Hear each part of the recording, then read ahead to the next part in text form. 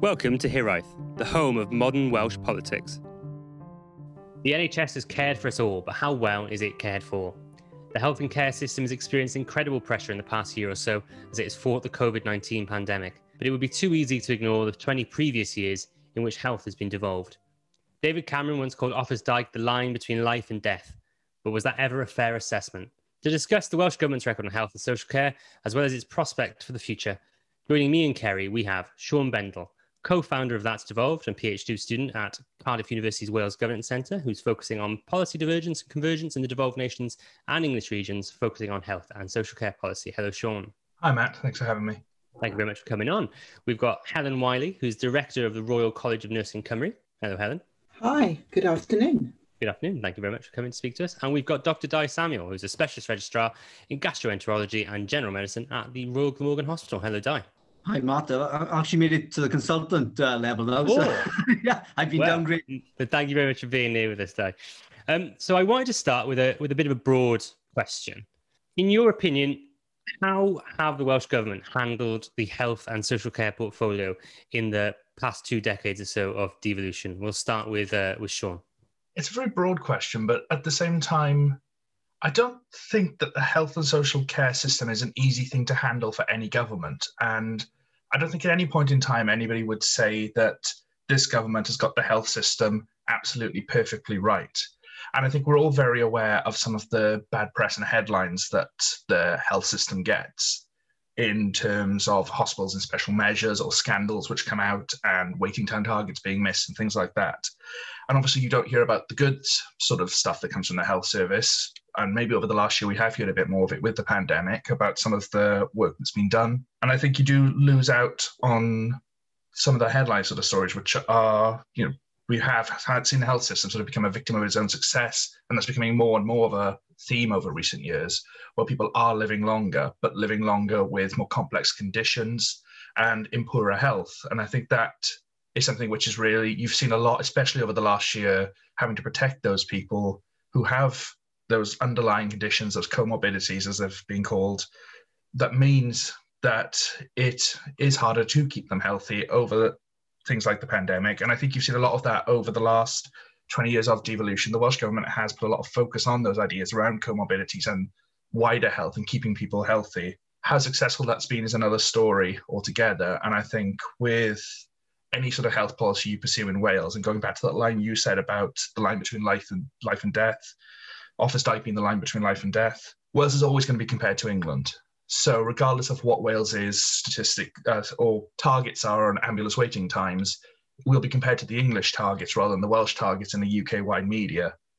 I think that might mean that the Welsh Government gets a bit of a bad rap on health when it's compared with England, when it's measured really on things which it isn't trying to compete on.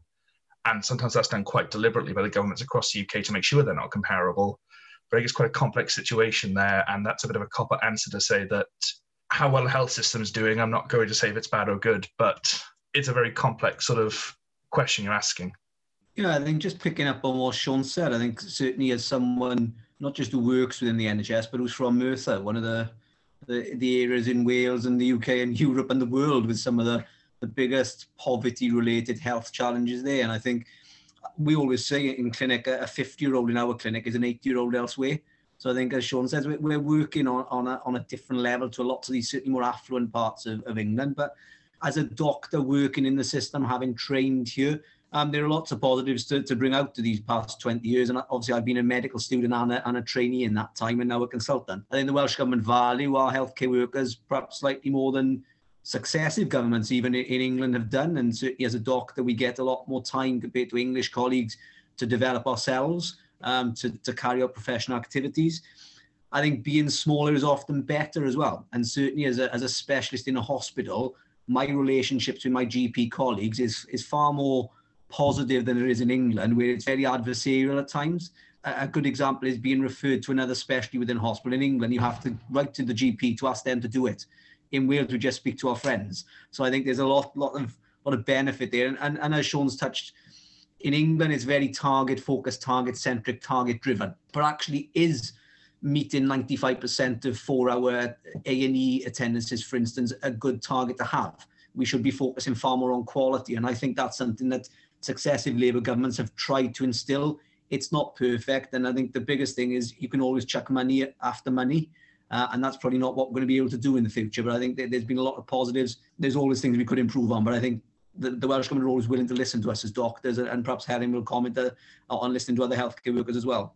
Yeah, and it is a really interesting debate, isn't it? And a very broad question. And I think I echo what Sean was saying, is that actually, if you just put the lens of how has a government done with the health and care system, you absolutely miss the point, because the health and social care of our community is reflective of our economic position, our abilities to live in nice houses with clean air and open spaces and get physical exercise and all those different things. And just sort of hearing Di there made me think of the inverse care law, which was a kind of a standard thing you studied as a nurse. And I'm not saying how long I've been qualified, but I know if I pick up the inverse care law today and read it, and to a degree, the Black Report, that was 1984.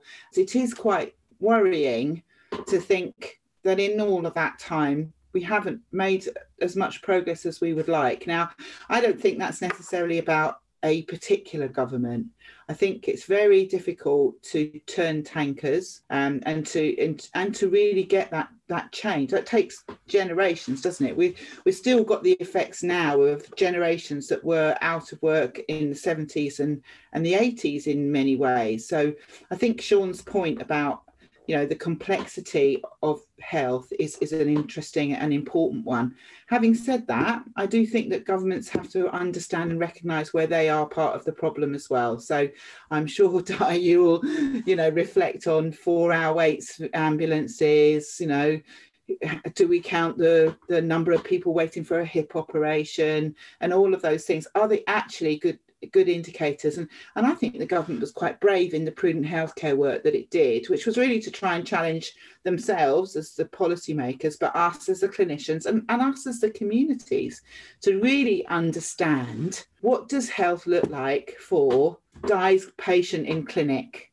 Actually, what does health look like for that person? What's really important and central to them? Because we can be guilty across the system of always wanting to do the greater good, which is a great thing to have, but actually we don't always improve individual families and people's quality of life and contribution. I do think that the Welsh Government have been in, the Labour Party have been in power for a while. I think they've got some really great policies that certainly the RCN has commented on. Look at the workforce strategy that came out just before the end of last year. There's nothing in there that you wouldn't agree with about, investing in our people, in our people's health, in our infrastructures. The tricky bit is actually doing the delivery of it, isn't it? And political cycles come along as well, don't they? So, often it's said, if you want to get something done, do it in your first couple of years, because also the great Welsh public have absolutely every right to return to power the people that they think will make the most improvement. So again, I don't think I've answered the question either, Matt, actually. But I think what it does say for me is it is very complicated. If I was be asked to give them a score, I'd probably give them a score of 6 or 7 out of 10, to be honest with you, in a very difficult environment. And I suppose the other caveat I would love to throw into that is the Barnett Consequential, which has again been around for a long, long time. And actually, the way that we've developed healthcare in Wales with very much a NHS-owned model means that we lose out when it comes to Barnett Consequential, because particularly pay, because of course I love to talk about pay, and I'll talk about nurses' pay, I'm sure, at some point.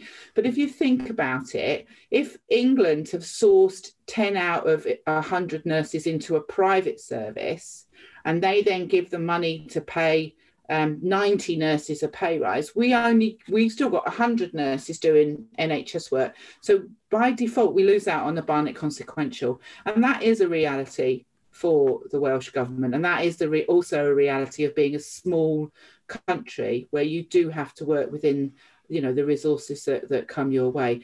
No, thanks, Helen. I think we recognise that opening question is big on these pods. It's just really setting the scene, and I think you all answered that quite admirably. And I think you all mentioned money and resources in your questions there. What would you think about if some of that money was directed more into the preventative side of health and social care, rather than perhaps the more obvious reactive and the treatment of those kind of problem side. Do you think that's a possibility? And Di, can I come to you firstly on that? Yeah, thanks, Gary. I think there's two prongs here. I think firstly, it's about that preventative medicine aspect, and certainly things like obesity. Some people argue that we shouldn't be treating obesity because it's a lifestyle choice. But as Helen's pointed out, people who live in certain communities, they don't make these lifestyle choices out of choice. It's their surrounding, it's their heritage, it's the belief of those families. So I think we need to be investing far more in preventative medicine, making things far more equitable.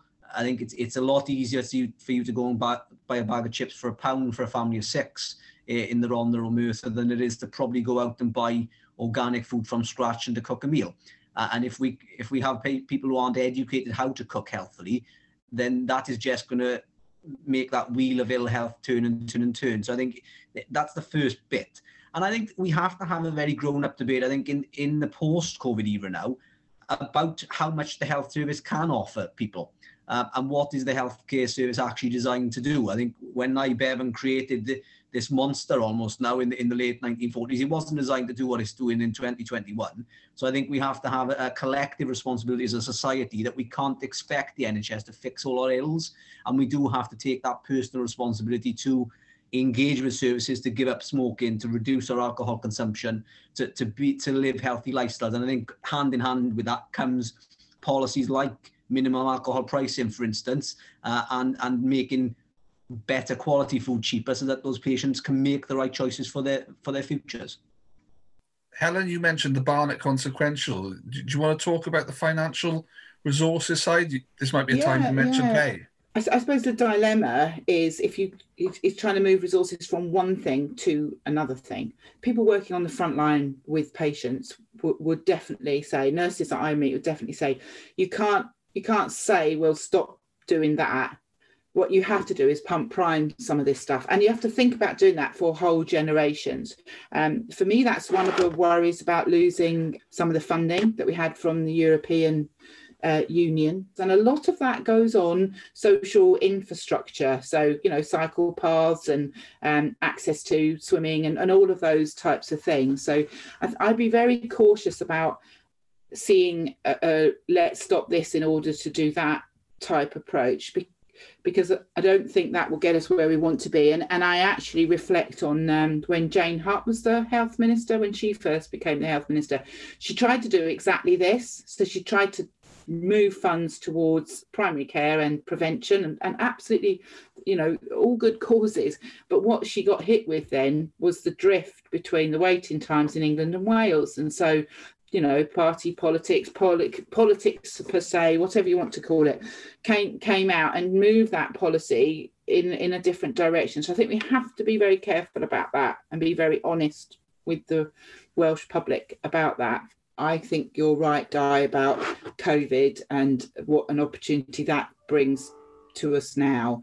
I think, one, we have actually done things hugely more efficiently. This week, I needed to talk to my GP. I filled in an online e-consultation. I sent a photograph of the little rash that I wanted to have treated, and I got an email back saying, please pick up your prescription. I didn't have to ring the receptionist and jump through that hurdle, take time off work, go down to the surgery, wait for half an hour. All those things were transformed overnight under COVID. So there's some great celebrations, isn't there, of new ways of doing things. And I have met nurses who have done things they never thought they could do during this pandemic, and I absolutely take my hat off to all of them. So we have learned that there are some things that we can do hugely differently. We've learned that there are some things that we can let others do as well. So we have, seen more people doing things that perhaps were in the domain of nursing or in the domain of pharmacists or in the domain of medicine before, and start truly thinking about how do we best support the person that need that service. I think there's a wider debate to be had with the Welsh public about, if you want a gold standard world-class health service, at what cost are you prepared to pay for that? And that could be about taxation in Wales or other things. And I was interested to see the Rebalancing Social Care white paper that came out early on in March, because obviously social care is another element to what do you provide funding, etc. for. It does lead me neatly to nurses' pay. I guess you thought I would. For me, investing in professionals like nurses, as well as our social care staff and others, is actually a way of investing a policy around our economy. And ultimately, if we boost our economy, we move people out of poverty. So the wider finance question has to be as well about what are we prepared to pay as the great Welsh public if we want to see our services as gold standards for all of our families. Yeah, there's a few different points I wanted to pick up, and largely echoing both Diane and Helen. There's a figure from an academic much cleverer than me who says that for every pound you spend on upstreaming services, every pound you spend on that preventative work of keeping people well, you can save £14 somewhere down the line by keeping people out of engagement with hospitals to the best of your ability. And I think it goes to that point that you keep people as well for as long as possible. And when people do become ill, you have to do what you can to keep them out of that hospital setting, out of that acute sector, and in the community setting, which is, just put it bluntly, cheaper for the whole health system. You save by several factors. By somebody in a care setting, it's several factors cheaper than somebody in an NHS hospital bed, on top of all the problems that creates for the demand on the service and that awful term of bed blocking, which isn't a very nice term, but it is that reality. And I think it does go back to that sort of point that one of the biggest determinants of how healthy you will be is how well off you are. And I think it does sort of come into that as well, about making sure that those services are in place that promote people's health. And I think that's something you have, again, coming back to what Helen said about accepting the long-term cost of this, that you can't just cut a service that's in place now and expect it to be switched on tomorrow morning that will have a perfect preventative health system. It's expensive to start with. If Wales or the Welsh Government was to put in a programme tomorrow that talked about healthy eating for children in schools, you may not see the financial savings of that for decades, but you've still then got to provide the services that you do at the moment for improving people's lifestyles. And I think that's the major point of, it's not easy to do, it's costly to do to start with. It is the right thing to do, probably, to improve people's quality of life, but it's going to take a very long time to do it. The same sort of applies to the social care sector as well, where you do need to make sure that staff are well paid enough, well trained and motivated enough to help play their role properly in providing the services you need to keep people well and out of a hospital setting and saving money in the system overall. Obviously, social care workers have done an awful lot over the course of the pandemic, and I know we'll probably come back onto this later about pay and recognition and stuff like that, but it is a very poorly paid profession. I think less than half of them earn the real living wage if you work in social care. So you have the situation of people who are really the cornerstone of this system, of providing that preventative service, keeping people out of the hospital setting, who aren't paid a wage that recognises the role that they do play within that system. And that's obviously going to create a knock-on effect when you do lose skilled staff who might be quite good at their jobs to a new Tesco's opening down the road or something like that, just because the hours are more sociable and the pay is better. I think in a wider scope as well, if you look at more long-term the way that the UK itself and the different nations have attempted to prioritise their spending. I think Wales, as Helen was saying when Jane Hutt was the health secretary, it was seen as quite radical, the approach in Wales to this sort of preventative medicine and disinvesting from traditional acute services to promote health. But the political realities get caught up, and it goes back to that point I made earlier about Wales being benchmarked on things it wasn't trying to do. And I think that's one of the great examples of it, that Wales was seen as trying to deliver very local, very community-focused solutions to healthcare and trying to use its money in a smarter way. But that doesn't make for good headlines, and it's very hard to explain to people that you may have to wait an extra couple of months for your surgery, or you may have to wait slightly longer for this treatment. So in 20 years' time, we can have a healthier population. And I think that's a very hard argument to make. And I don't think any politician is been able to make that fully effectively to this point. And I don't think the public quite got that idea around preventative healthcare.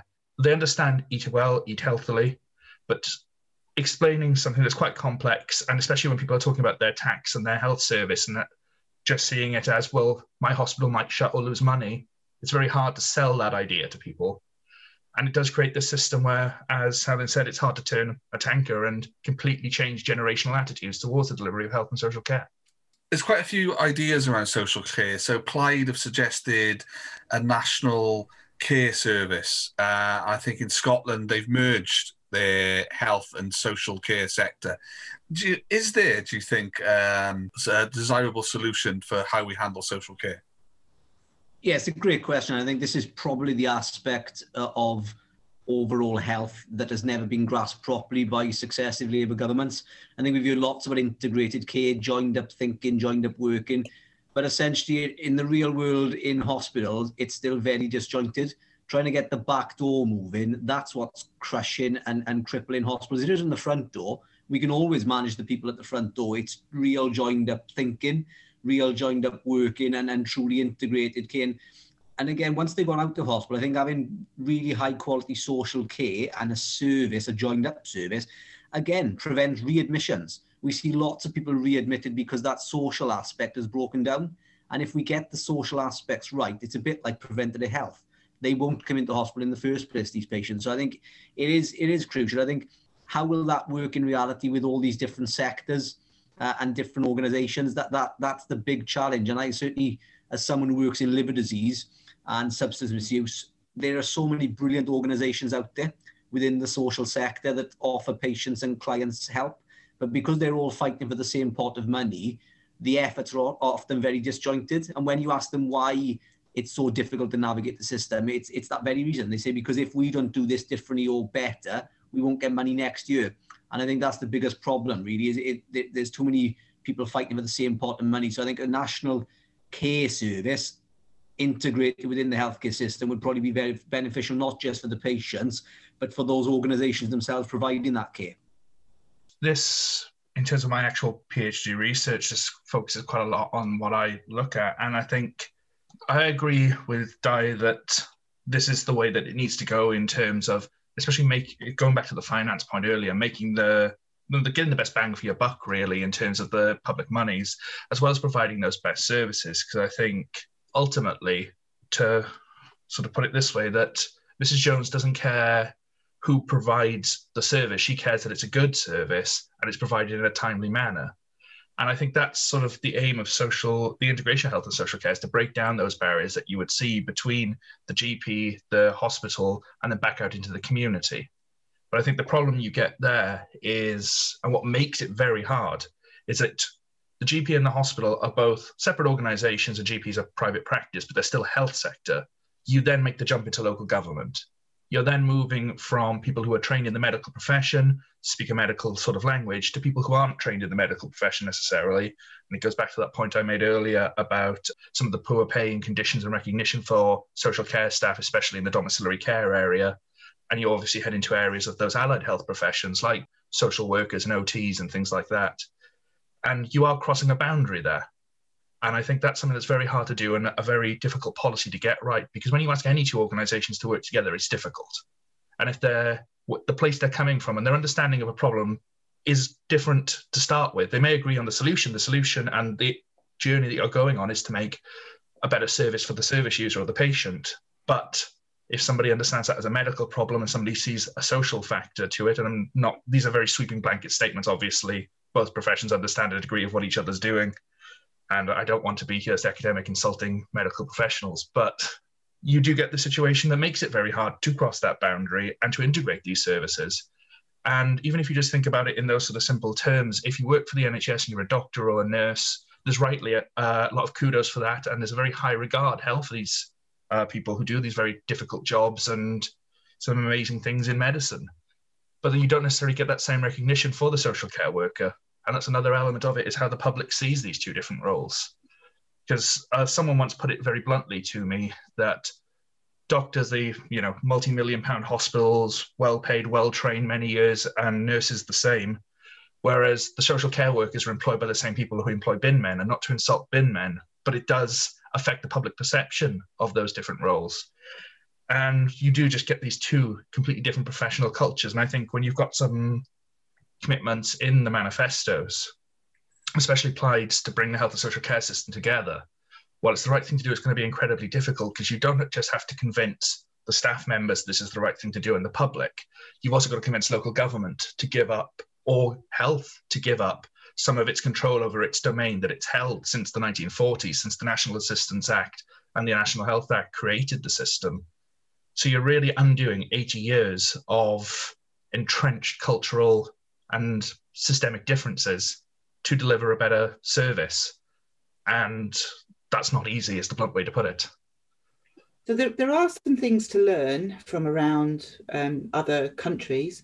Certainly England's experience of commissioning groups is quite interesting to see, where they try to do something more joined up. And if you go to England, you'll find a lot of health visitors employed in local authorities. Not all of that has been hugely successful. Obviously, in the Scandinavian countries, you've got the Båtseg model, which I can't say very well, which is about trying to wrap community teams around families, and we're trying some of that here in Wales, which is very exciting, and some different sorts of approaches, and we've done a number of other things. And I remember down in Tenby Hospital, the hospital itself was closed, so beds were commissioned in a care home, in a way of trying to integrate provision at a local level. And Powys was put forward as a pathfinder as well, wasn't it, in terms of sharing funding with the local council, which again didn't end up in the space where perhaps we thought it would. And I understand that arrangement doesn't happen anymore. So I think for me there's a couple of elephants in the room. One is about paying for care. So if you're in health, you don't pay. Mrs. Jones might want the right service in the right time, but Mr. and Mrs. Jones also would prefer for that to be provided by the state, please, in the same way that the NHS is. And many of us sort of work in NHS services know that sometimes that fee issue is a reason why it's difficult to get people to the place that they are best looked after and cared for. If ever there was a lens for the public to see what social care does, this is the time. Watching stories on the television of care home staff moving into them because they had to move in order to care for people. The value of our loved ones being well looked after has come out in this pandemic more than I think any of us could ever have imagined. So potentially as a society, we might start to think that's got more value to each of us as well. People dying in care homes tends to be not in the public view.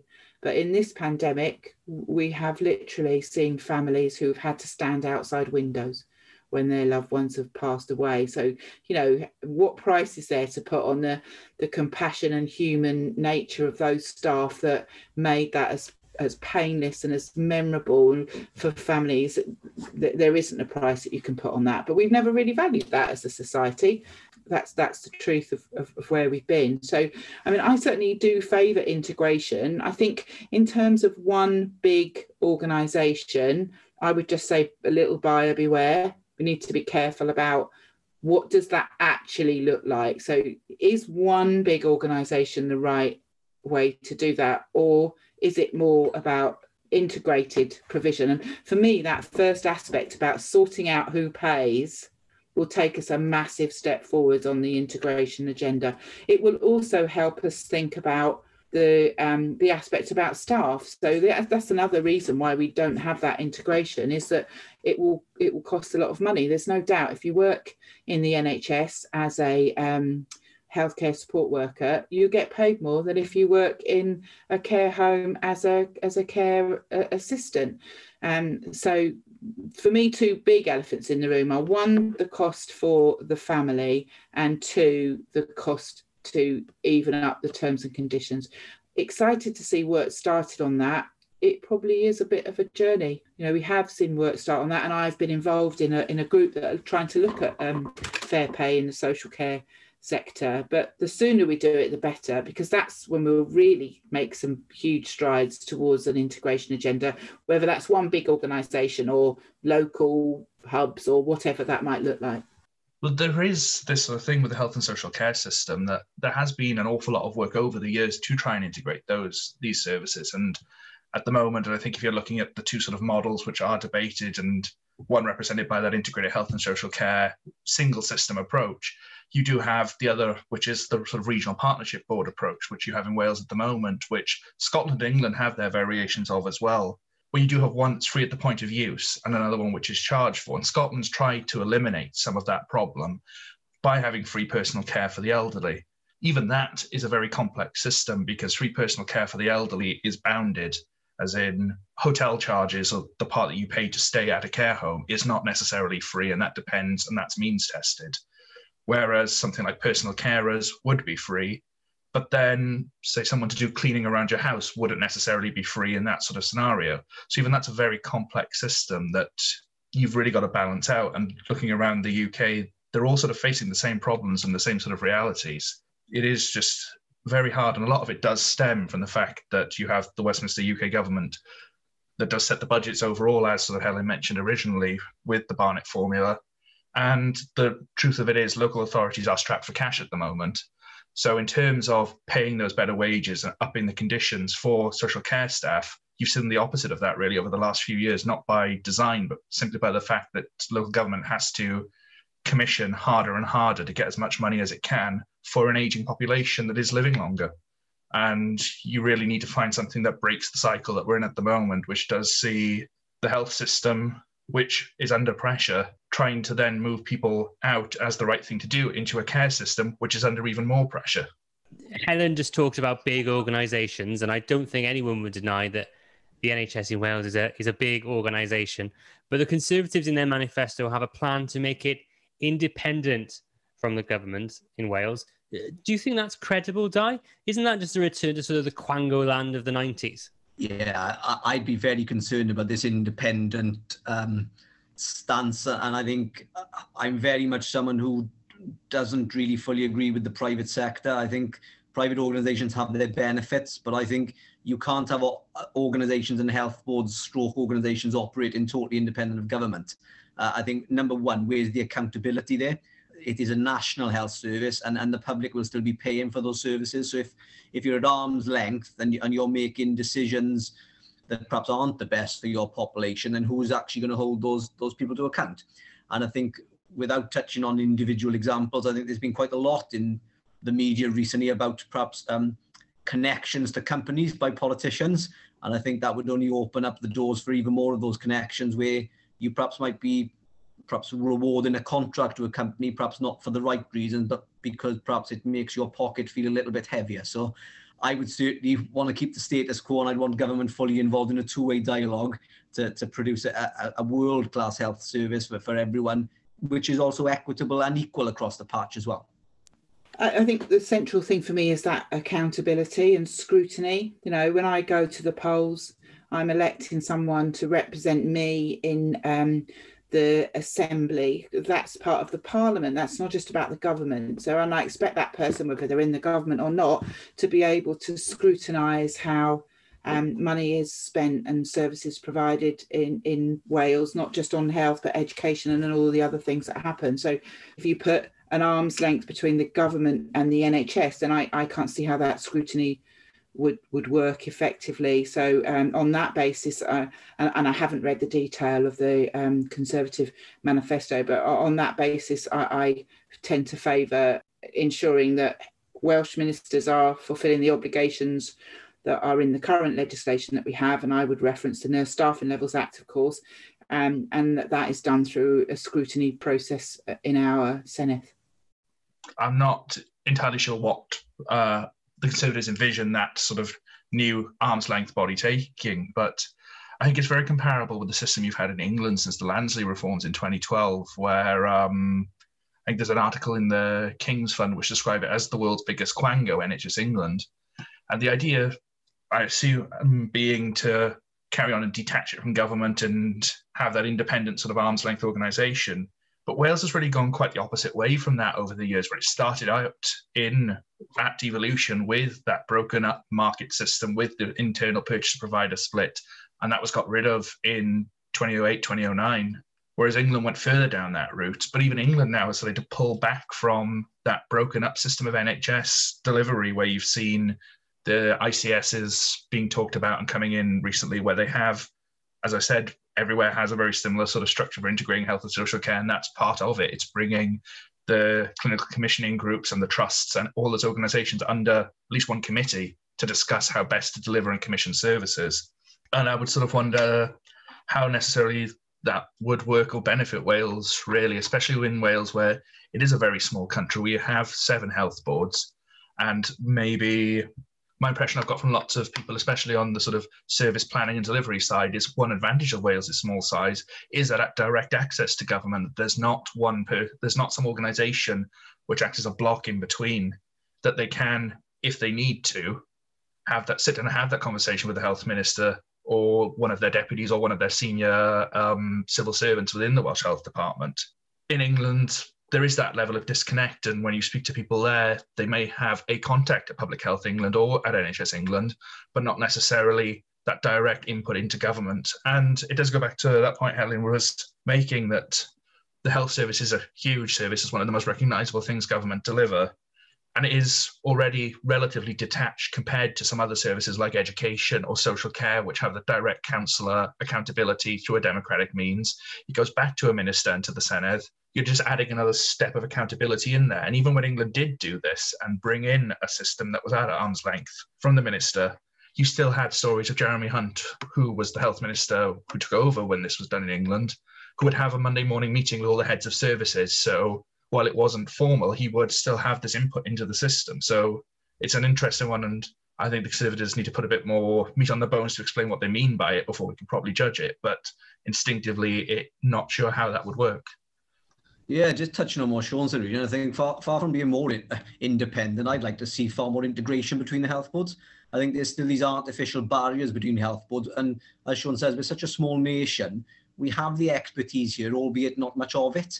And when it comes to the more specialist services, I do a lot of endoscopies, for instance, and you need certain advanced endoscopies that you can't provide in every health board. But it's so bureaucratic at the moment, and there are so many barriers to develop services with our colleagues. We get on very well as colleagues in general in Wales, and I think having far more of that rather than allowing these organisations to go off on their own little tangents, I think would be a very dangerous thing for the NHS in the years to come, personally. Yeah, I'd echo that on the social care of 22 local authorities as well, David. It's not for me to make these comments. Helen, this is off script a little bit, but I was at Hustings this morning at a local high school in Cardiff, and one of their key questions was around mental health. I think that's a massive issue going forward, and I just wonder what the panel, the guests, thinking on how we should approach that in the next administration and further ahead. Well, it won't surprise you to hear me say we need more investment in mental health services and actually in mental health nurses. And over the last few years, we have seen an increase in the total number of nurses being commissioned into education programmes, but actually that's been more adult nursing at the detriment of mental health nursing. So for nursing, we are likely to have a lack of mental health nurses into the future because we just haven't been training enough, and that's a shame. And we don't have enough nurses now. We've got significant vacancies in the NHS, let alone outside of that. So I think we do need to think about how we prepare and invest in services. Some of that should also be about the self-serve model and what people can do for themselves. And, mental health isn't always about receiving services, is it? So more social prescribing, the development of social prescribing, and that in a world where we could go swimming and have social interactions with one another was a lot easier than it is now. I think what the school children are highlighting is the compounding effect of COVID, of being in a lockdown environment where you can't have normal social interactions. I think young people are right to be worried about the COVID effect on mental health going forward, but I think as communities we need to think carefully and creatively about how we can deal with that. Some of that is services, personnel, professionals planning, but some of it is also about what we could do in our societies and communities. Di, I loved your quote about dealing with things at the front door rather. It's the problems at the back door. But I've been told anecdotally that a lot of your front door kind of issues are mental health related. Have you got any thoughts on the mental health side of things? Oh, hugely. As someone who, as I say, my day job is hepatology, so I deal a lot with alcohol addiction, cirrhosis, substance misuse, and it's a massive issue. And I can put their livers back on the horse. But unless we sort out the underlying reasons why these people turn to substance misuse and alcohol, and I think we have to remove the taboo and stigma of mental health. Successive governments and talk time and time again about removing this stigma, but it's still very much a stigmatized problem. And actually, as Helen's very, very kindly pointed out, the whole of society is probably suffering from a mental health disorder at the moment in some form or another. And I think we need to destigmatize that. We need to make it normal to not be normal. And I think we really need to invest properly in these services and really try and unpick the underlying reasons why they turn to alcohol substance use in the first place. A lot of these guys have come out the armed services or have had very, very traumatic childhoods. We just haven't got the services there, the psychologists, etc., to actually input into these individuals and turn their lives around. And I think, again, coming back to psychiatry in general, it's very much seen still as a Cinderella service. I think if you can sort the top 2% out, the other 90% of the body will follow. Especially with mental health, you do see quite long waiting times to access these services, and they don't necessarily get the same level of publicity as waiting times for cancer treatments or for surgeries or things like that, which do make headline news if you miss that. But when a counselling service, maybe with a local GP surgery, might hit 18 months or 2 years to be able to refer onto those mental health services, they do get missed, basically.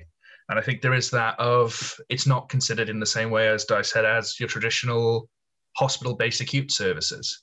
And I think building on those sort of mental health services, you get the same a lot with disability services, especially when it comes to things like neurodiversity, which do suffer from a lot of the same sort of problems. There's a lot of the overlap in the sort of staff required to deal with these, being psychologists and things like that, or psychiatrists even, that you do have these other areas which are really important to maintaining people's well-being and keeping them out of those big, expensive hospitals that do get overlooked and don't get the attention that they should. And I think it does come back to that thing about the NHS being a bit of a firefighting service. And by the time you get through the doors of a hospital, it's already something's gone wrong in your life. You don't get there as somebody, suddenly it can happen, but a lot of people do end up in hospital with quite complex health conditions, which have had to have developed over a very long time. And as Di said, that if you can deal with mental health issues, you can deal with a lot of the other comorbidities, so to speak, around diet and exercise and substance misuse and things like that.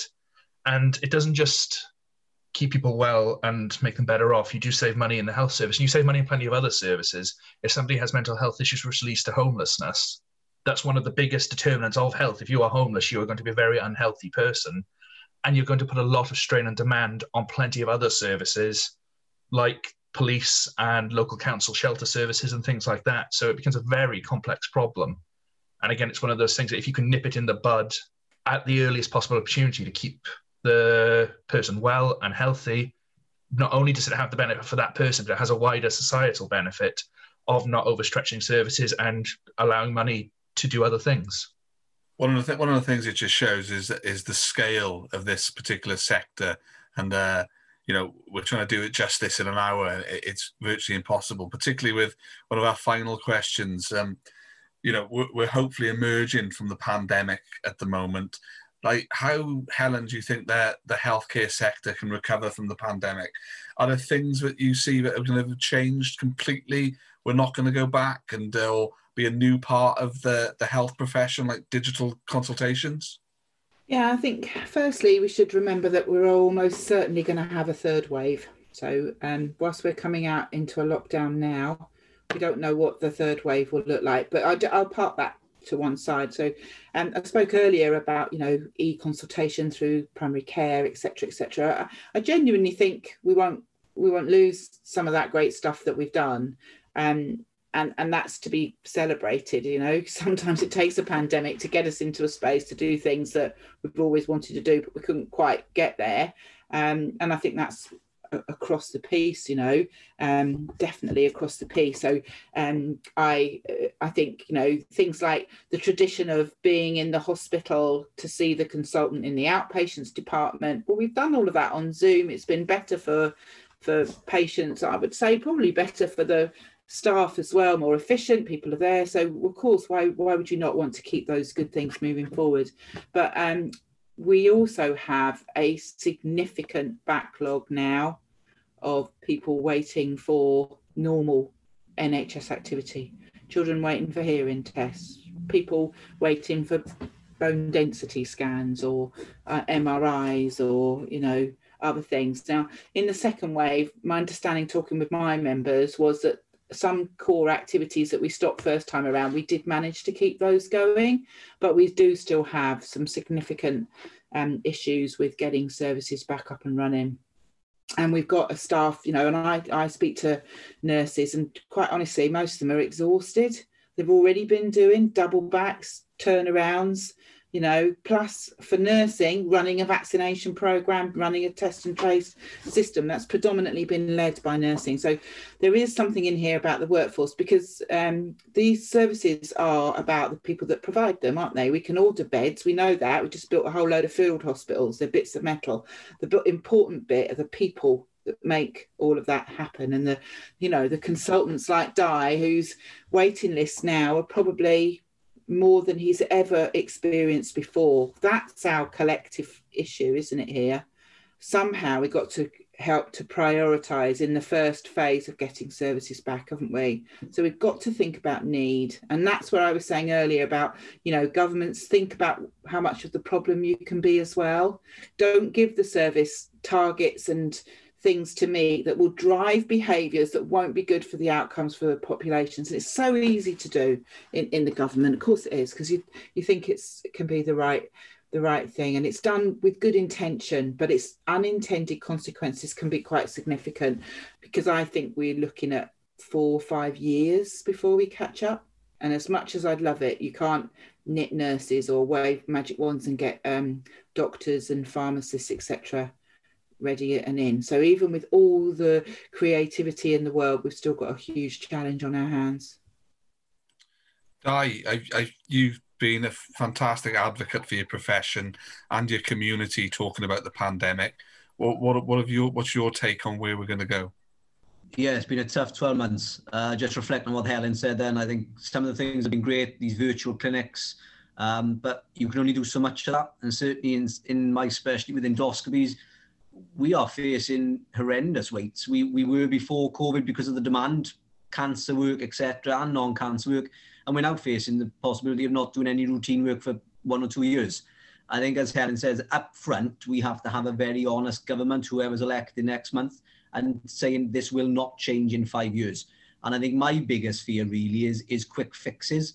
There's already talks within health boards right across Wales about having private companies sourced in to help with endoscopy waits and Saturday and Sunday lists being done by these. That's great. That might get rid of the waiting list for now, but they'll come back. So invest up front now for a sustainable service going forward, so we will manage it in the long term. Helen's also touched on the point about our workforce. There's been lots of wild promises about 1,000 doctors here and 18,000 nurses there. Yeah, where are we going to get them from? Because 50% of consultant posts across the UK are vacant at the moment. So there aren't the consultants there. If you train 1,000 extra medical students today, they will take 5 years to qualify. So there's your first term before they become doctors. You've then got to train them for 10 years to get to the situation where I am now as a consultant. So that's 3 terms worth of government. So I think making the public understand what these promises actually mean in reality is really important here.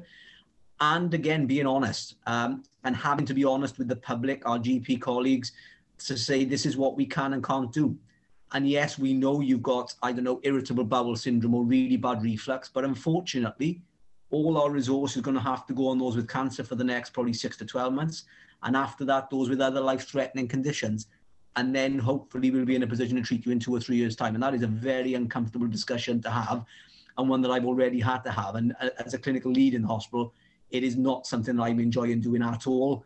but it's something that we've got to do, and we've got to front up to it now and really start the hard work. And in some ways, the pandemic was the easy bit because we knew the type of things that would happen. We'd know we'd have these waves of people coming in. This is totally uncharted territory, and I don't think any politician or healthcare worker really knows what the next few years lie in terms of what's ahead for us and our patients. We're in a situation, and obviously acknowledging what my co-panelists have said, knowing that they're the sort of medical professionals here, that there's sort of an attitude you can take of don't let a crisis go to waste, that you have had this situation where the health service and the social care system and everything has been laid out bare bones, and you can see exactly where the points where it struggled to react in a crisis were. So you've got this opportunity now to really start rebuilding elements of it from the ground up. And I think that's what you need, some vision in the next government, whoever it may be, to take this chance to really make some of the changes that we've all sort of discussed about improving the way we pay and for staff members, about the sort of services that are delivered, about the ways in which they're delivered, and not leaving some of the things like we sort of said about telemedicine and things like that go to waste, those innovations which have happened through the pandemic, but taking the chance now to say that you have a bit of a clear slate to make those changes and making sure that they are done in a sustainable way. And as Di said, there's sort of no point in saying that you're going to spend all the money on clearing the services if there's not the support and the social care aspects afterwards to make sure people stay out of hospital and you don't end up a lot of surgeries now to have people just coming back into the hospital with other complications due to it, because the system is still going to be under so much strain for such a large amount of time. If you could, in one line, say the one policy change you would like to see after the election, what would it be? I'll start with Sean. Not so much a policy, but like the sort of what we talked about, changing the way we think about health and social care delivery to not be about sickness, but be about wellness, and really commit to a focus on that, about keeping people well and out of a hospital setting, and just improving qualities of life that way, and make that the commitment and focus of healthcare going forward. Di? Yeah, I'll cheat and perhaps have to. Helen's mentioned pay a lot, and I think pay, certainly for our lower paid healthcare workers, is paramount here. They saved us in this crisis, not us doctors paid a lot of money, the healthcare workers, some of them on the breadline. So I think that's the first one.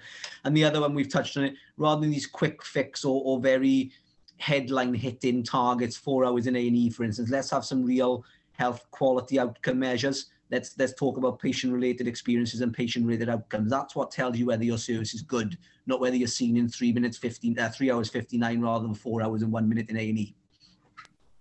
Helen?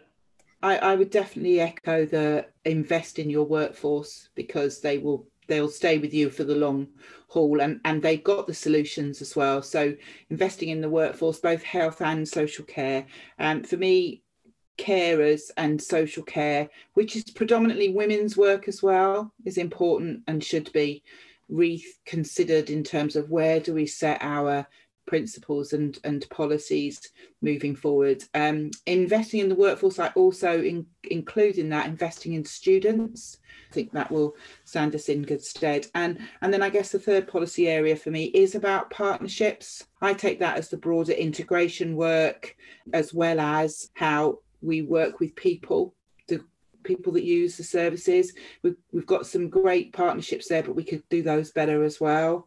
And we could do better in our partnerships around and across the piece. And I lay that in health and local authority, as well as regional partnership working too. So I think that's another key policy area that I'd like to see the next government really embrace to make work.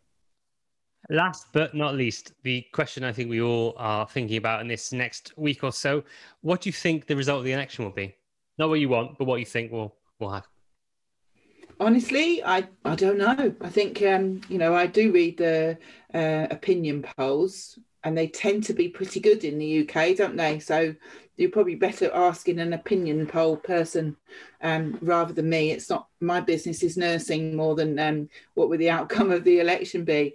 I think for me, whatever it is, I will be seeking early contact with that government to ensure that the voice of nursing and the people that nurses look after is well listened to. And I will be seeking to make that work in the best way that it will be. I believe the opinion polls are saying it's likely that we will see a very mixed result and that we won't see any party having a majority.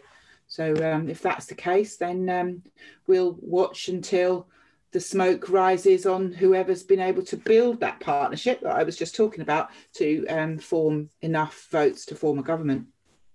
Di?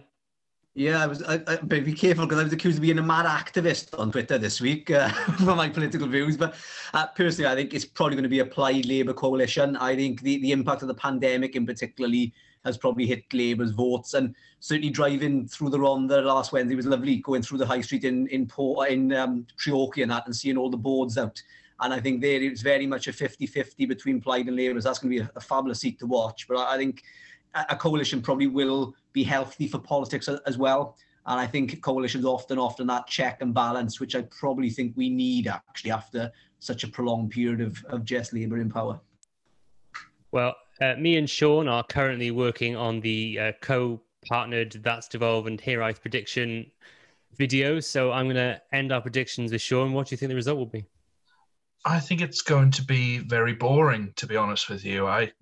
As the political nerd in me, would love to see some complex negotiations going on after the election, but I think you're going to be in a situation where it's going to be the story of devolution so far in Wales, where Welsh Labour tend to fall just short of a majority and then need to reach an agreement with either Plaid or the Lib Dems to prop them up. And I think that's going to be the case again. But don't quote me on that. Oh, we will quote you on that, don't worry. Thanks so much to all of you for coming on and talking to us tonight. If people want to find you on social media, where can they discover what you've got to say? Sean? My personal account, which is the more boring, is at SMBendel, or if you want the interesting stuff I do, it's at That's Devolved. Helen, do you have a Twitter account? Yes, I do. I use at Helen Wiley, and obviously RCN Wales has a at RCN Wales Twitter account as well. Wonderful. Thank you very much, Helen. And Di? Yeah, mine's very simple, at Doc Di. Well, thank you very much again to all of you for coming on. And if you want to hear more from us at Hiraeth, please find us on Medium at Hiraeth Blog Cymru, on Facebook at Hiraeth Blog Cymru, and on Twitter at Hiraeth Blog. Thank you for listening to Hiraeth. If you like what you heard, please don't forget to subscribe, rate, and review.